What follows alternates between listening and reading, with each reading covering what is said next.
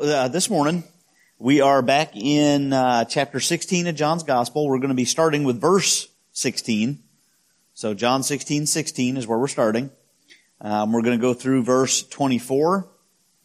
And as you're getting ready, just that normal context reminder thing that I do for you guys. In the passage last week, Jesus told the disciples that it was going to be to their advantage that he went away.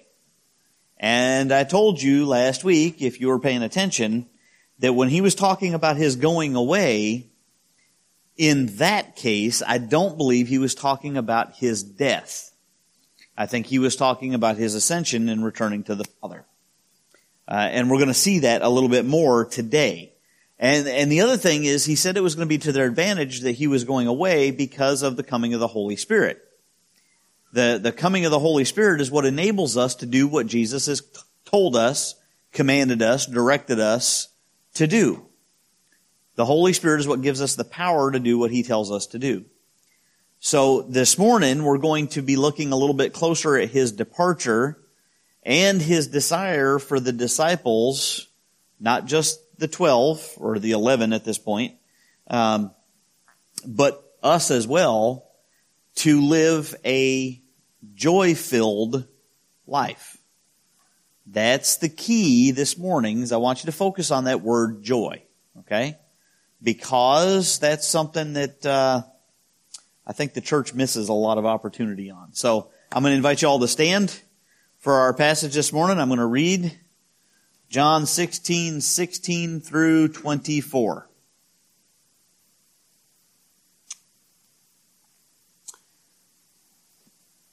A little while, and you will see me no longer. And again a little while, and you will see me. So some of his disciples said to one another, "What is this that he says to us? A little while, and you will not see me, and again a little while, and you will see me. And because I am going to the Father." So they were saying, "What does he mean by a little while? We do not know what he is talking about." Jesus knew that they wanted to ask him, so he said to them, "Is this what you are asking yourselves, what I meant by saying, a little while and you will not see me, and again a little while and you will see me? Truly, truly, I say to you, you will weep and lament, but the world will rejoice. You will be sorrowful, but your sorrow will turn to joy. When a woman is giving birth, she has sorrow because her hour has come. But when she has delivered the baby, she no longer remembers the anguish for joy that a human being has been born into the world. So also you have sorrow now, but I will see you again, and your hearts will rejoice, and no one will take your joy from you. In that day you will ask nothing of me. Truly, truly, I say to you, whatever you ask of the Father in my name, he will give it to you. Until now you have asked nothing in my name. Ask and you will receive, that your joy may be full." Let's pray. Father, as we come to your word this morning, and that word joy jumps out over and over and over and over again in this time where Jesus is talking to the disciples. Father, I pray that we would understand what it means to have joy in this world. This is something that we struggle with all the time, Father, and I pray that we would understand what your word says. Help us this morning in Jesus' name. Amen. Have a seat.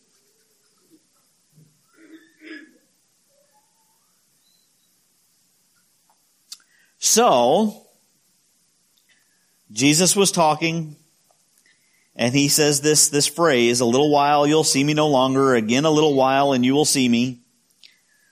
And the disciples didn't understand. And to be honest with you, reading it, be perfectly honest, most of us don't understand it either. All right? They expanded their question, not just about the little while part, a little while you'll see me, and a little while and you will not see me, or you will not see me and then you will see me. They expanded their question to include that idea of Jesus going to the Father. But we'll talk about that in a little while. That was to see if any of you are paying attention. Get it? That whole "in a little while" thing? Okay. Whew. That kind of morning. All right. So, a little bit of context, a little bit of setting. Jesus is having this discussion with the disciples when? The upper room. Okay. When? What time? What time of the week? Day of the week? Thursday. According to the traditional church calendar, Thursday, the night before the crucifixion. Jesus says, a little while and you will see me no longer. In this context, he is talking about the time after he's arrested and before the resurrection. Okay? Because with the exception of Peter and John, the rest of the disciples split. They take off. They run away. They hide back in the upper room. They lock themselves in. Peter and John follow him at least to the trial when Peter denies him 3 times and then Peter splits. John, we know, sees him at the cross because of that whole statement that Jesus makes to Mary, "Mother, this is your son." Right? So we know that John sees him up to the point of his death. But then they don't see him for 3 days. According to the Jewish understanding of days. This is why there are some people who have a real hard time with the calendar here, because if Jesus died on Friday and then he rose Sunday morning, well, that's only like 48 hours. Right. But that's only 48 hours. That's only 2 days. But the way the Jews count the calendar, he died Friday before sunset. So the next day, Saturday, started at sunset through Sunday morning, which started at sunset. That's the 3rd day. So anyways. And then he says that after that little while, they would see him for a little while. So he's talking about that period after the resurrection and prior to his ascension. Now, there's some important stuff about this. I'm going to jump ahead a little bit. This is unusual for me. I normally spend time laboring the point, but really verses 16 through 19 are Jesus making the statement, the disciples asking about the statement, Jesus understanding that they're asking about the statement, then Jesus asking them if they're asking about his statement. Okay? So lather, rinse, repeat. This is a very important statement. Moving on. In verse 20, though, he says, and this is really important, and I can tell you it's really important because he starts with that phrase, truly, truly. Or if you're one of the old English type folks, verily, verily. Because everybody uses that in common discourse today, right? For that matter, does anybody use the word discourse today? If it makes you feel better, the Hebrew word that he's saying there would have been amen. Truth. But when he says it twice, he is proclaiming it to be true truth. That sounds silly to us because if something is truth, it's truth. But he's foot stomping the point. He's kicking the podium on this, that this is the true truth. That he is being as honest with them as is possible to be. This is a fact. And he says, you will not see me, and you will weep and lament, but the world will rejoice. What a depressing idea. That the disciples are going to be weeping and mourning and just tore up because their rabbi, their master, their mentor, the one that they have committed themselves to for the last 3 years, this man that they love dearly is going to be dead, and he says, and the world is going to rejoice. Wow. That's hard to wrap our heads around. Now, I'll be honest, there were probably people in the crowd who even cried out for Jesus' death, but then when he died, they mourned. Right? Probably not because of a sudden sense of who he was or what his death represented, but because here was a man who may or may not have committed a crime worthy of that kind of punishment, and yet he died in that excruciating manner. You got to remember that when the crowd is crying out, there is a bit of mob mentality going on here. People who get caught up in the tide of a mob do not often think about what's happening. They just get caught in the emotions and literally the tide of the crowd. There were probably some who mourned just because it was the death of a person. When Jesus says that the world is going to rejoice, he obviously was not talking about everybody in the world is going to rejoice at his death.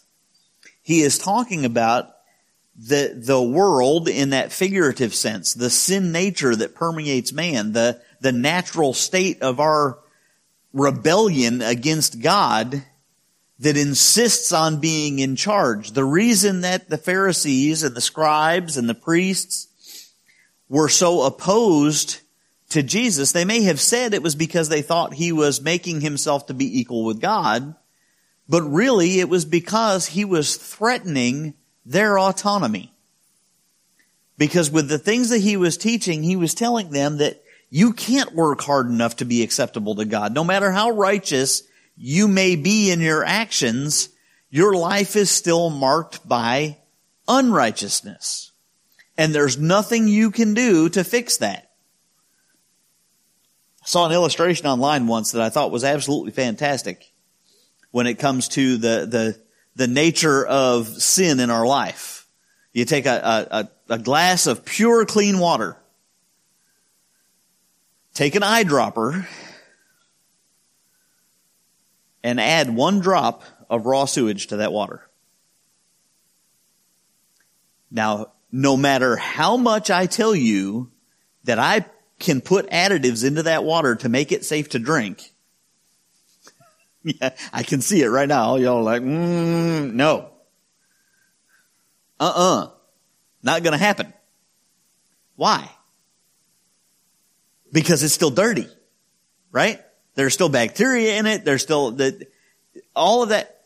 That's how our lives are. If there's one mark of sin in it, we can do as much good stuff as we want, but it's still marked by that sin. It's still stained. It's still dirty. It's still polluted. And so Jesus says that the world that doesn't want to follow God, that doesn't want to understand who God is and what God requires, because that requires us to give up our righteousness and accept somebody else's, is going to rejoice at his death. And the disciples are going to be sorrowful. I really, really, really like this example that he gives. I like it because we've got 4 kids, and I understand it. He says it's like a woman who gives birth. What's that? Exactly, right. Okay, well, see, it's one of those things that as a guy I have wondered about because you hear women talk about just exactly how miserable the childbirth process is, how horrible it is, how painful it is, how excruciating it is.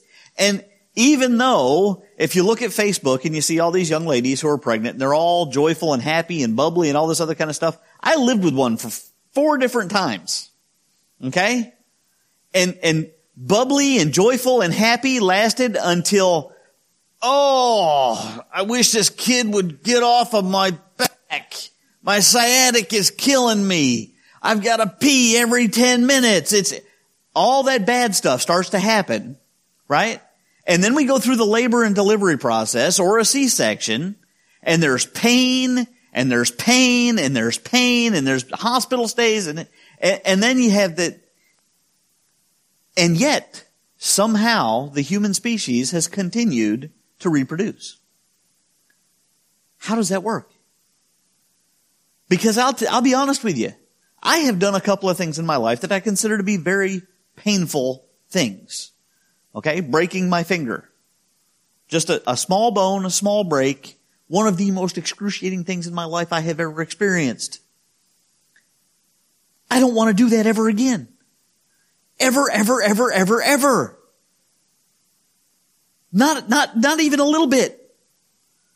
And yet a woman who goes through all of this misery for, let's say, at least the last 6 months of the pregnancy, all the way up through delivery, give it 6 months, and they do this whole crazy, man, I got baby fever again. You know, as a young man, that when after Alyssa was born and the discussion started happening, my thought process is, women are all out of their minds. They're crazy. And Jesus says it here. He says when a woman gives birth, she is sad. She's in anguish. She is heartbroken. There's a measure of that because all of those associated emotions that go along with the pregnancy, all of those things where she's walking around and she's holding, she's like, oh, the baby moved, which lasts right up until, oh, the kid's got his toes in my ribs. All of that stuff is over with. So there's sadness. And then there's the hormonal changes that happen that just keep happening because biology, there's all of that stuff. And then no matter how excruciating the childbirth is, in most cases, now we are fallen humanity, we do have illnesses and that kind of stuff. Postpartum depression is a real thing. I'm not discounting that. But in most cases, there is a sense of joy that overwhelms the pain. There's a sense of just untouchable gladness because of that child. And so, the memory of the pain, the memory of the anguish, the memory of the discomfort, the memory of all of those unpleasant things fades away until the next time she gets pregnant. And then it only takes 2 months because all of a sudden those memories come back. Oh, yeah, it's been a while since I felt that. Okay? This is what Jesus is talking about when he says that the disciples are going to be sorrowful. They're going to have pain. They're going to have anguish. When Jesus dies, it's going to hurt. Now, there are people, there are historians, there are scholars who have gone through Jesus' death account in Scripture and have said that Jesus didn't really die on the cross. Okay, now this is one of when I was a very young Christian, I read a book by Josh McDowell called Evidence That Demands a Verdict, and he deals with what they call the swoon theory. The swoon theory is that Jesus, hanging on the cross, did not actually die, he just passed out from all the pain. And so, when they took his body down and put him in the tomb, because of the cool, refreshing air in the tomb, he revived and was able to push the stone out of the way. Okay, now that takes way more faith than I've got. Because you have this guy who was, number one, beaten within an inch of his life, probably to the point where the muscles and the internal organs along his back were visible as he was carrying the cross piece for the cross to the place of his execution. He then had spikes driven into, whether it's his hand or his wrist, which there's evidence for both, and into his feet, probably the joint where his ankles and his legs come together, right? He has, anybody understand the major blood vessels that are located in those locations? Okay?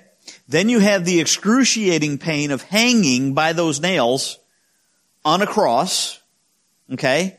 The process of execution on a cross is a process of suffocation. Because as you hang like this, your lungs cannot expand and contract fully.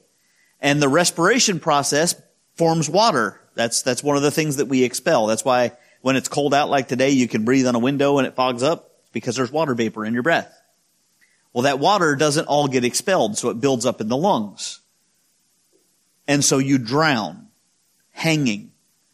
So what would happen is you've got this person, and by the way, they don't put them up like this.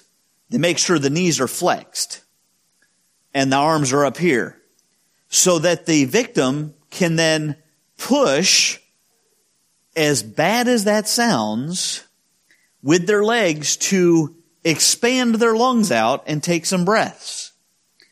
So a death from crucifixion could take 9 to 12 hours. Okay? So here's Jesus with his internal organs exposed along his back, hanging by these pegs, suffocating to death. And then, let's say he did pass out, right? So they come around to be merciful. Scripture tells us they come around to be merciful to break the legs of the prisoners to hasten their death.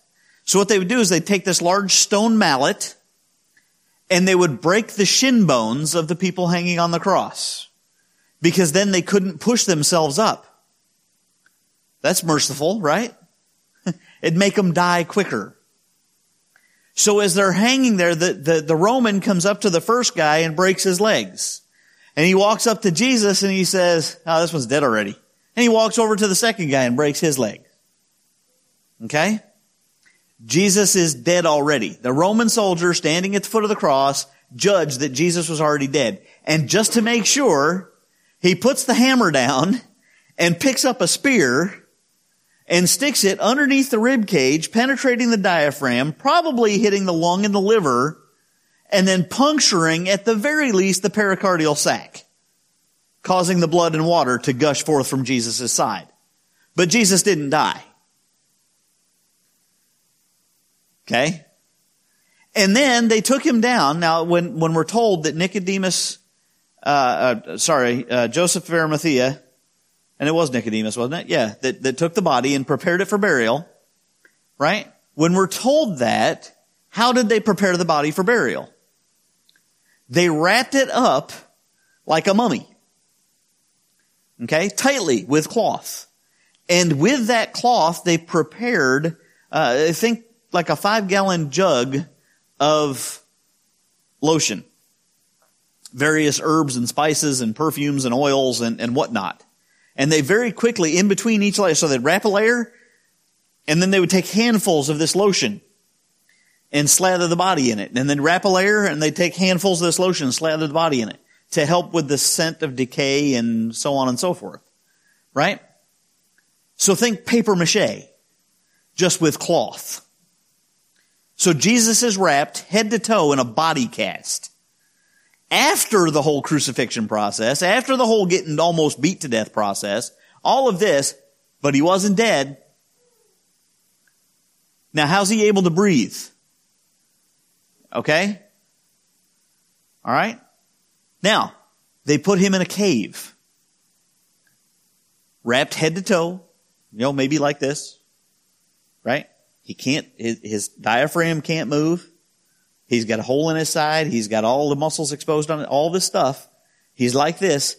And then they put a 2-ton rock in front of the tomb. That rock is cut in the shape of a disc, and it's in a groove that runs downhill, so that the bottom of the groove is in front of the entrance to the tomb. The theory is that Jesus woke up, unwound himself, and then pushed that rock uphill to escape from the tomb. And oh, by the way, outside, there were guards. Now, there's 2 different theories about the guards. Some people say that they were Roman soldiers. Some people say that they were temple guards. Okay? If they were Roman soldiers, the only way Jesus could have got past them would have been if they were asleep. If they had fallen asleep on the job, as the story goes, after the resurrection, when the guards go to the priest and say, the body's not there, what do we do? And the priest say, "Don't worry, we got you covered. Tell them you fell asleep." Okay? If the Roman guards had fallen asleep, that would have been an execution by beheading.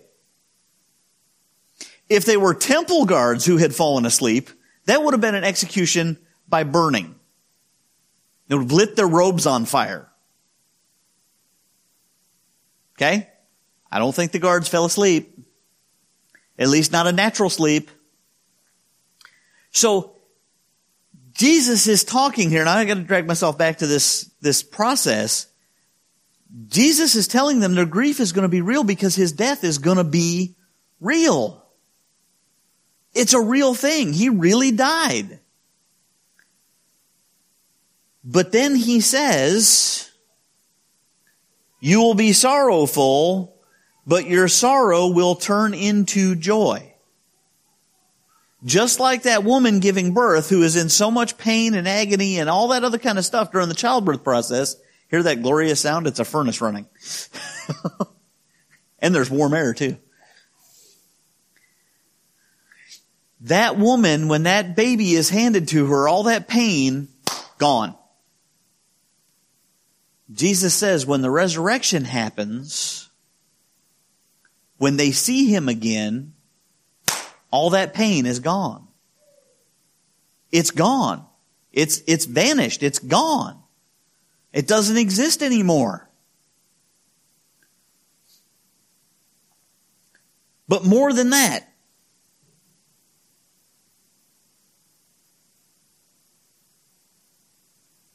look at verse 22. He says, so also you have sorrow now. He understands that they're starting to get bothered by this whole, I'm going to go and be executed thing, right? You have sorrow now, but I will see you again and your hearts will rejoice. Now look at the last part of verse 22.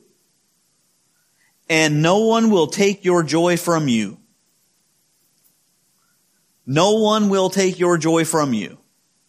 Now, I don't think that Jesus is limiting this just to the 11, just to the disciples that then we know as the apostles. I don't think that's what he's saying here. He is talking about our joy in knowing Him.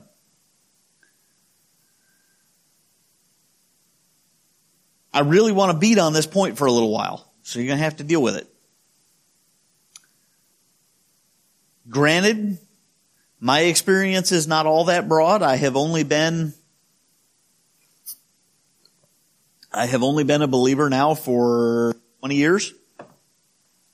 Only. I have not been across the continent. I have not been in Europe. I have not been in Asia. I have not been, well, I have been in Asia, but it was in an American setting, so.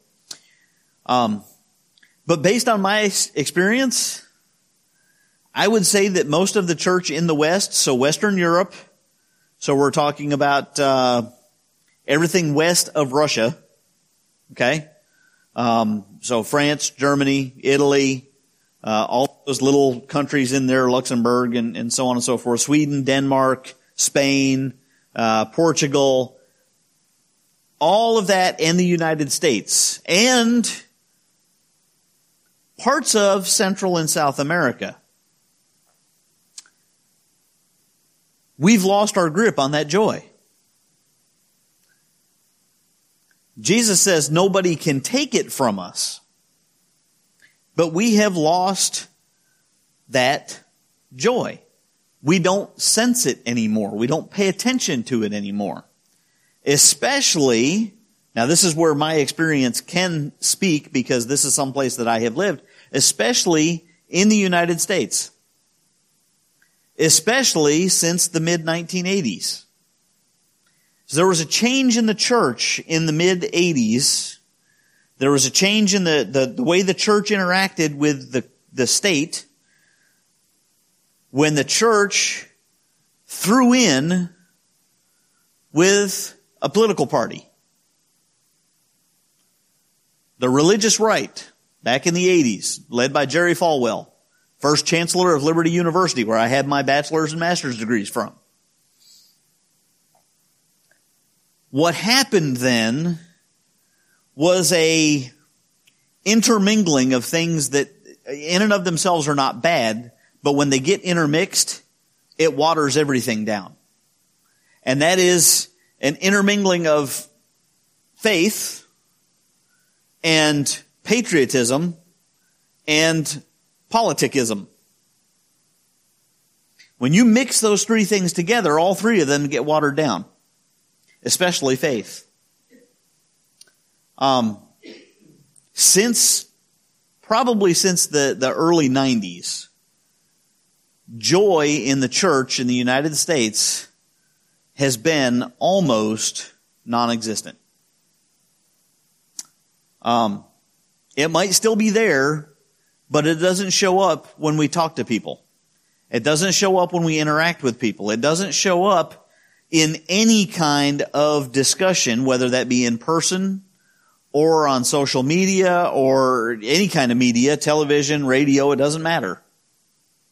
Joy has been replaced with bitterness and anger. All over the place with bitterness and anger.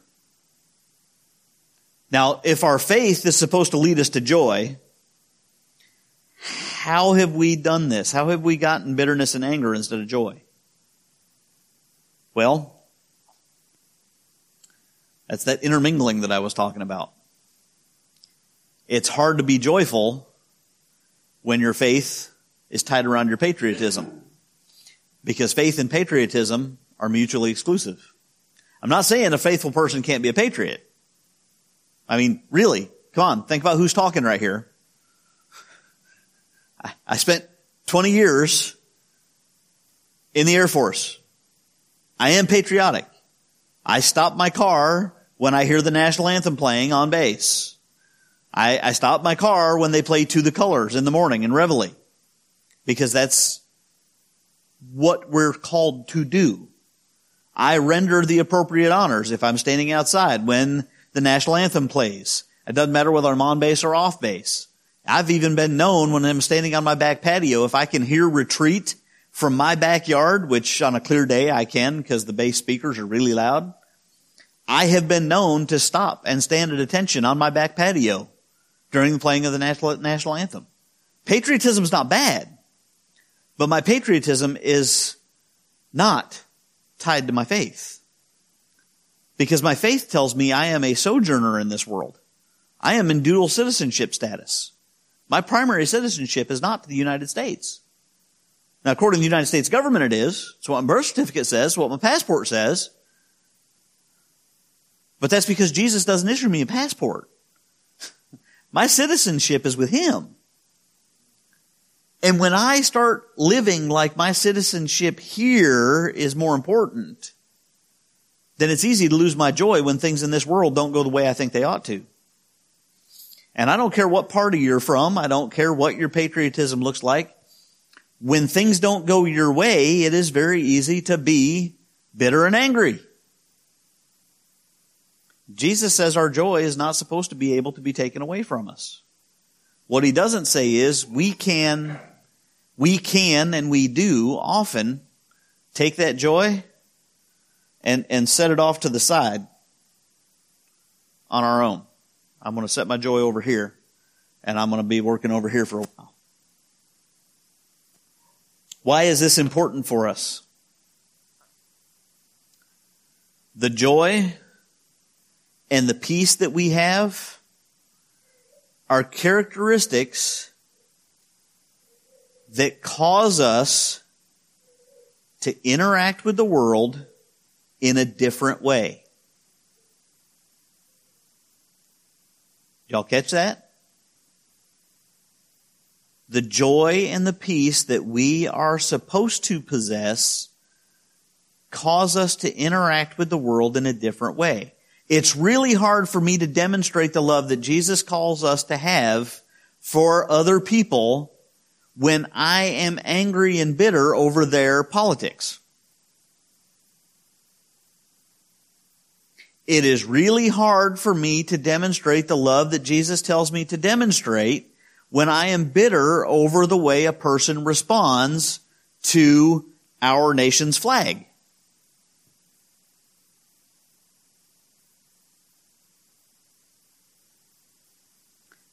When I allow that bitterness and that anger to overwhelm my joy and my peace, I hamstring myself in my ministry.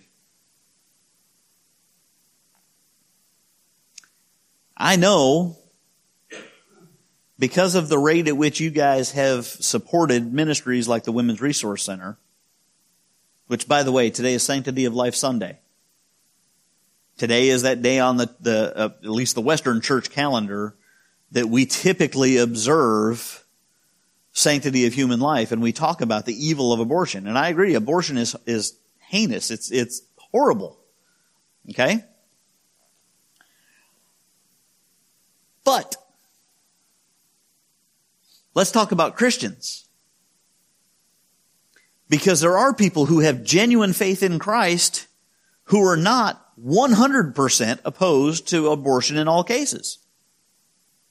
And I have seen conservative evangelicals say that a person can't be a believer if they say that abortion is okay in any circumstance. Who am I to judge their faith? Right? Pick any other sin. A person who's a homosexual cannot be a Christian. Really? How about this one? A person who is a glutton cannot be a Christian. Because God views all those sins as sin, right? Now let's talk about how unbelievers deal with things.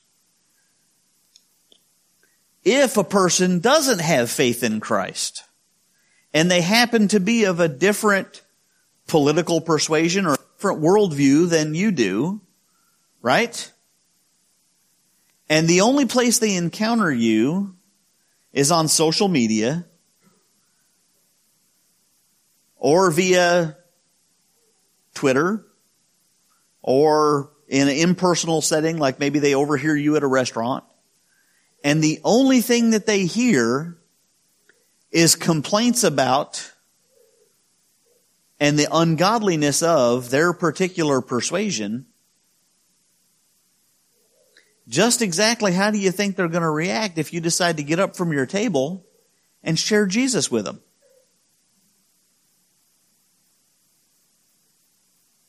I don't want to hear that. Not from you, because all you're spewing is hatred.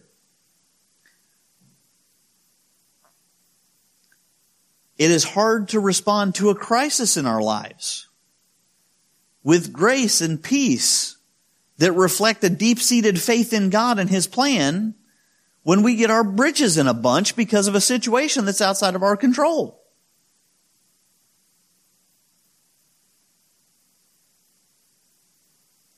We're supposed to be the people who respond, as Jesus says, give thanks in all things. Not just good things, bad things. Give thanks in all things. That's what's going to cause people to come to us. Peter says that we need to be ready to give a defense for the hope that is within us, right?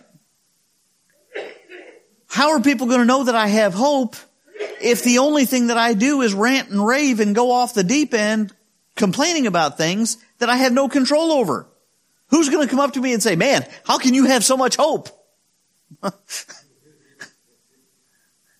No, they're going to come up to me and say, man, I thought you were a Christian. How can you be so ugly?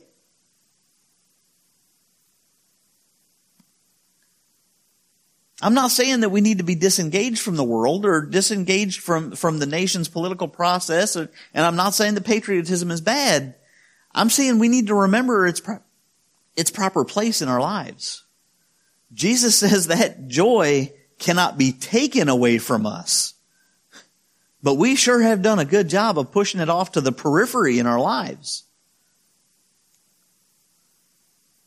There's that kid's song that's sung around VBS time. I've got the joy, joy, joy, joy down in my heart. Right? Or if you work at Walmart, you put dishwashing liquid in your buggy. I've got the joy, joy, joy, joy down in my cart. Right? Why is it that's only sung at VBS?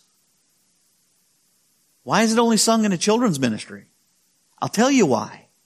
Because most of us don't live like we have the joy, joy, joy, joy down in our heart.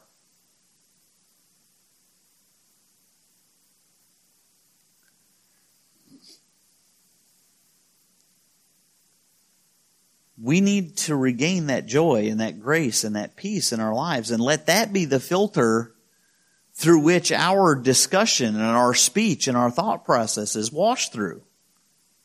This is one of those places where we need to disengage our autopilot and live on purpose. We need to pick the joy up off the shelf and put it back where it belongs.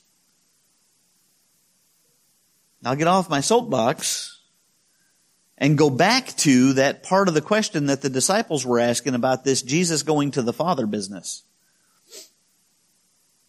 Jesus didn't answer their question about that.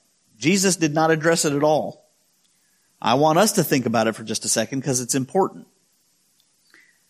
Jesus has been talking about his impending death. Okay? Now, when we talk about a person dying, we know that there are two destinations that people can go, right? If you're a believer, you go where? Heaven. You go to be with God forever. And if you're an unbeliever, you go to hell, where you suffer God's punishment and wrath forever. Okay? The first century Jews did not have this worldview. They didn't understand the afterlife. Now, I've talked about this before. What they had was a concept that I would call after death, not afterlife. Okay? They did believe in the persistence of the soul. When a person died, the physical part of them died, the spiritual part of them went to a place where the dead go. Okay? They called it Sheol. The souls who had been good or who had suffered during life would go to a place of rest. Not a place of reward, but a place of rest. You've already done enough. So just rest. The ones who had been particularly wicked would go someplace to receive punishment. But it wasn't like an active punishment. It was more like they would go to Death Valley, where it was hot, it was dry, it was unpleasant, there was no refreshment, there was no shade, there was no water. It was a place of more physical torments, not necessarily active punishments. There was no wrath that they would go through. It was just, you beat everybody up in your life, so your soul is going to have to deal with getting beat up in death. For the most part, the idea that God would be associated with the place of the dead was completely outside of their thought process.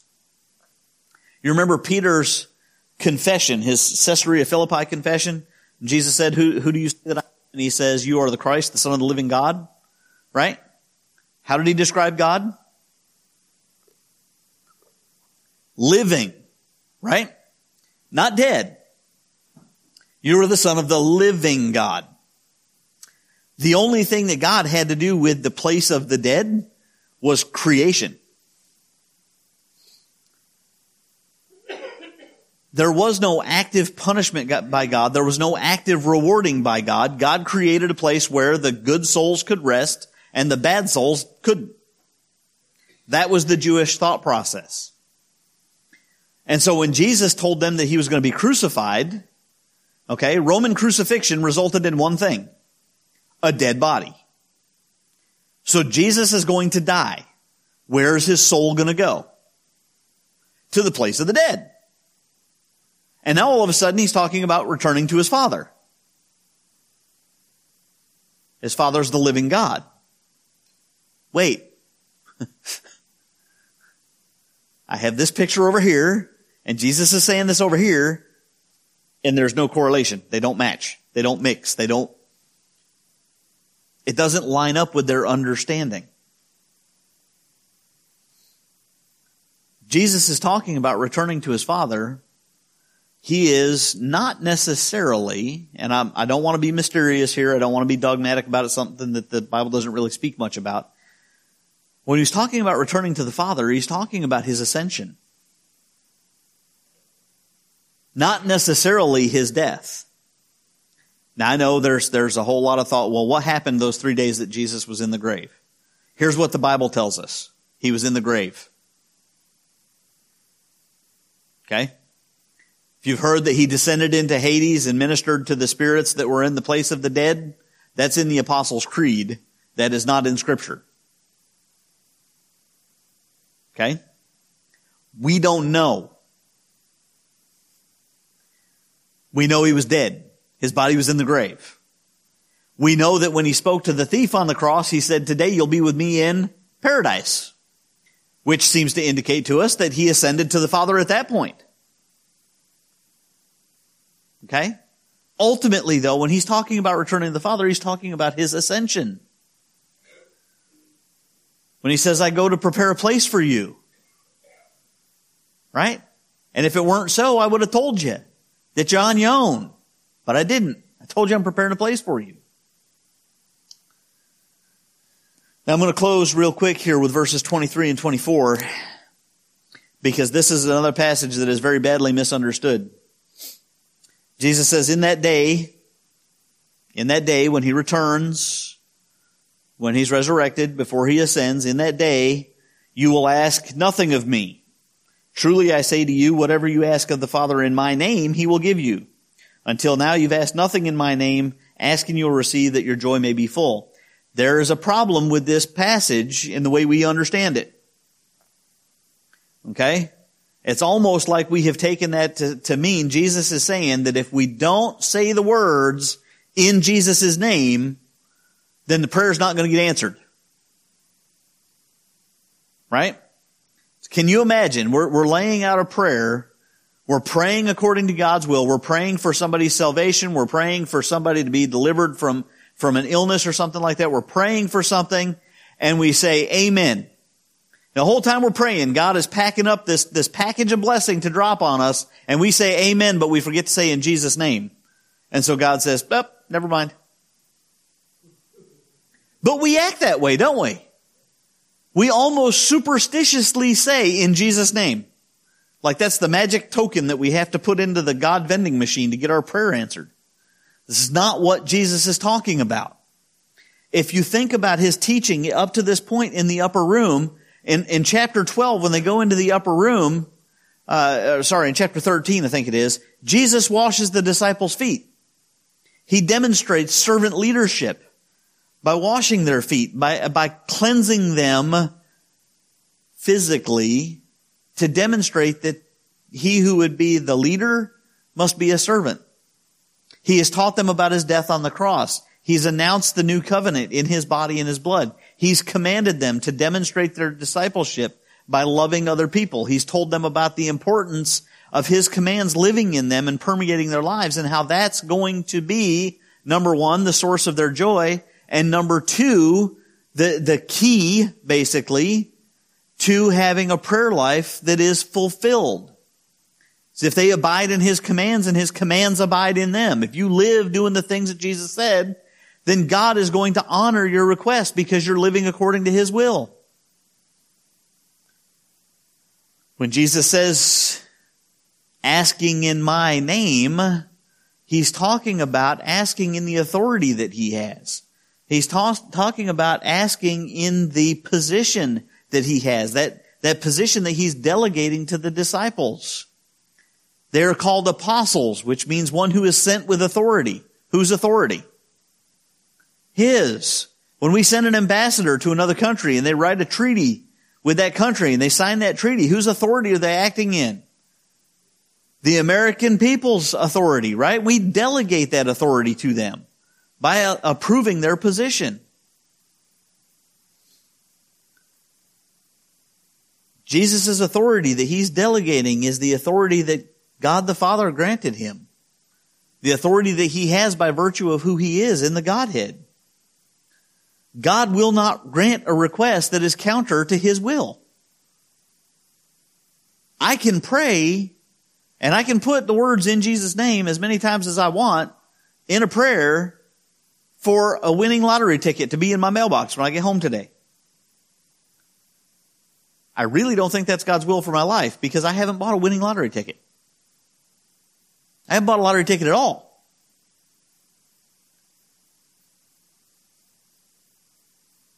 If our requests are counter to God's will or counter to God's nature, the answer we're going to get is no.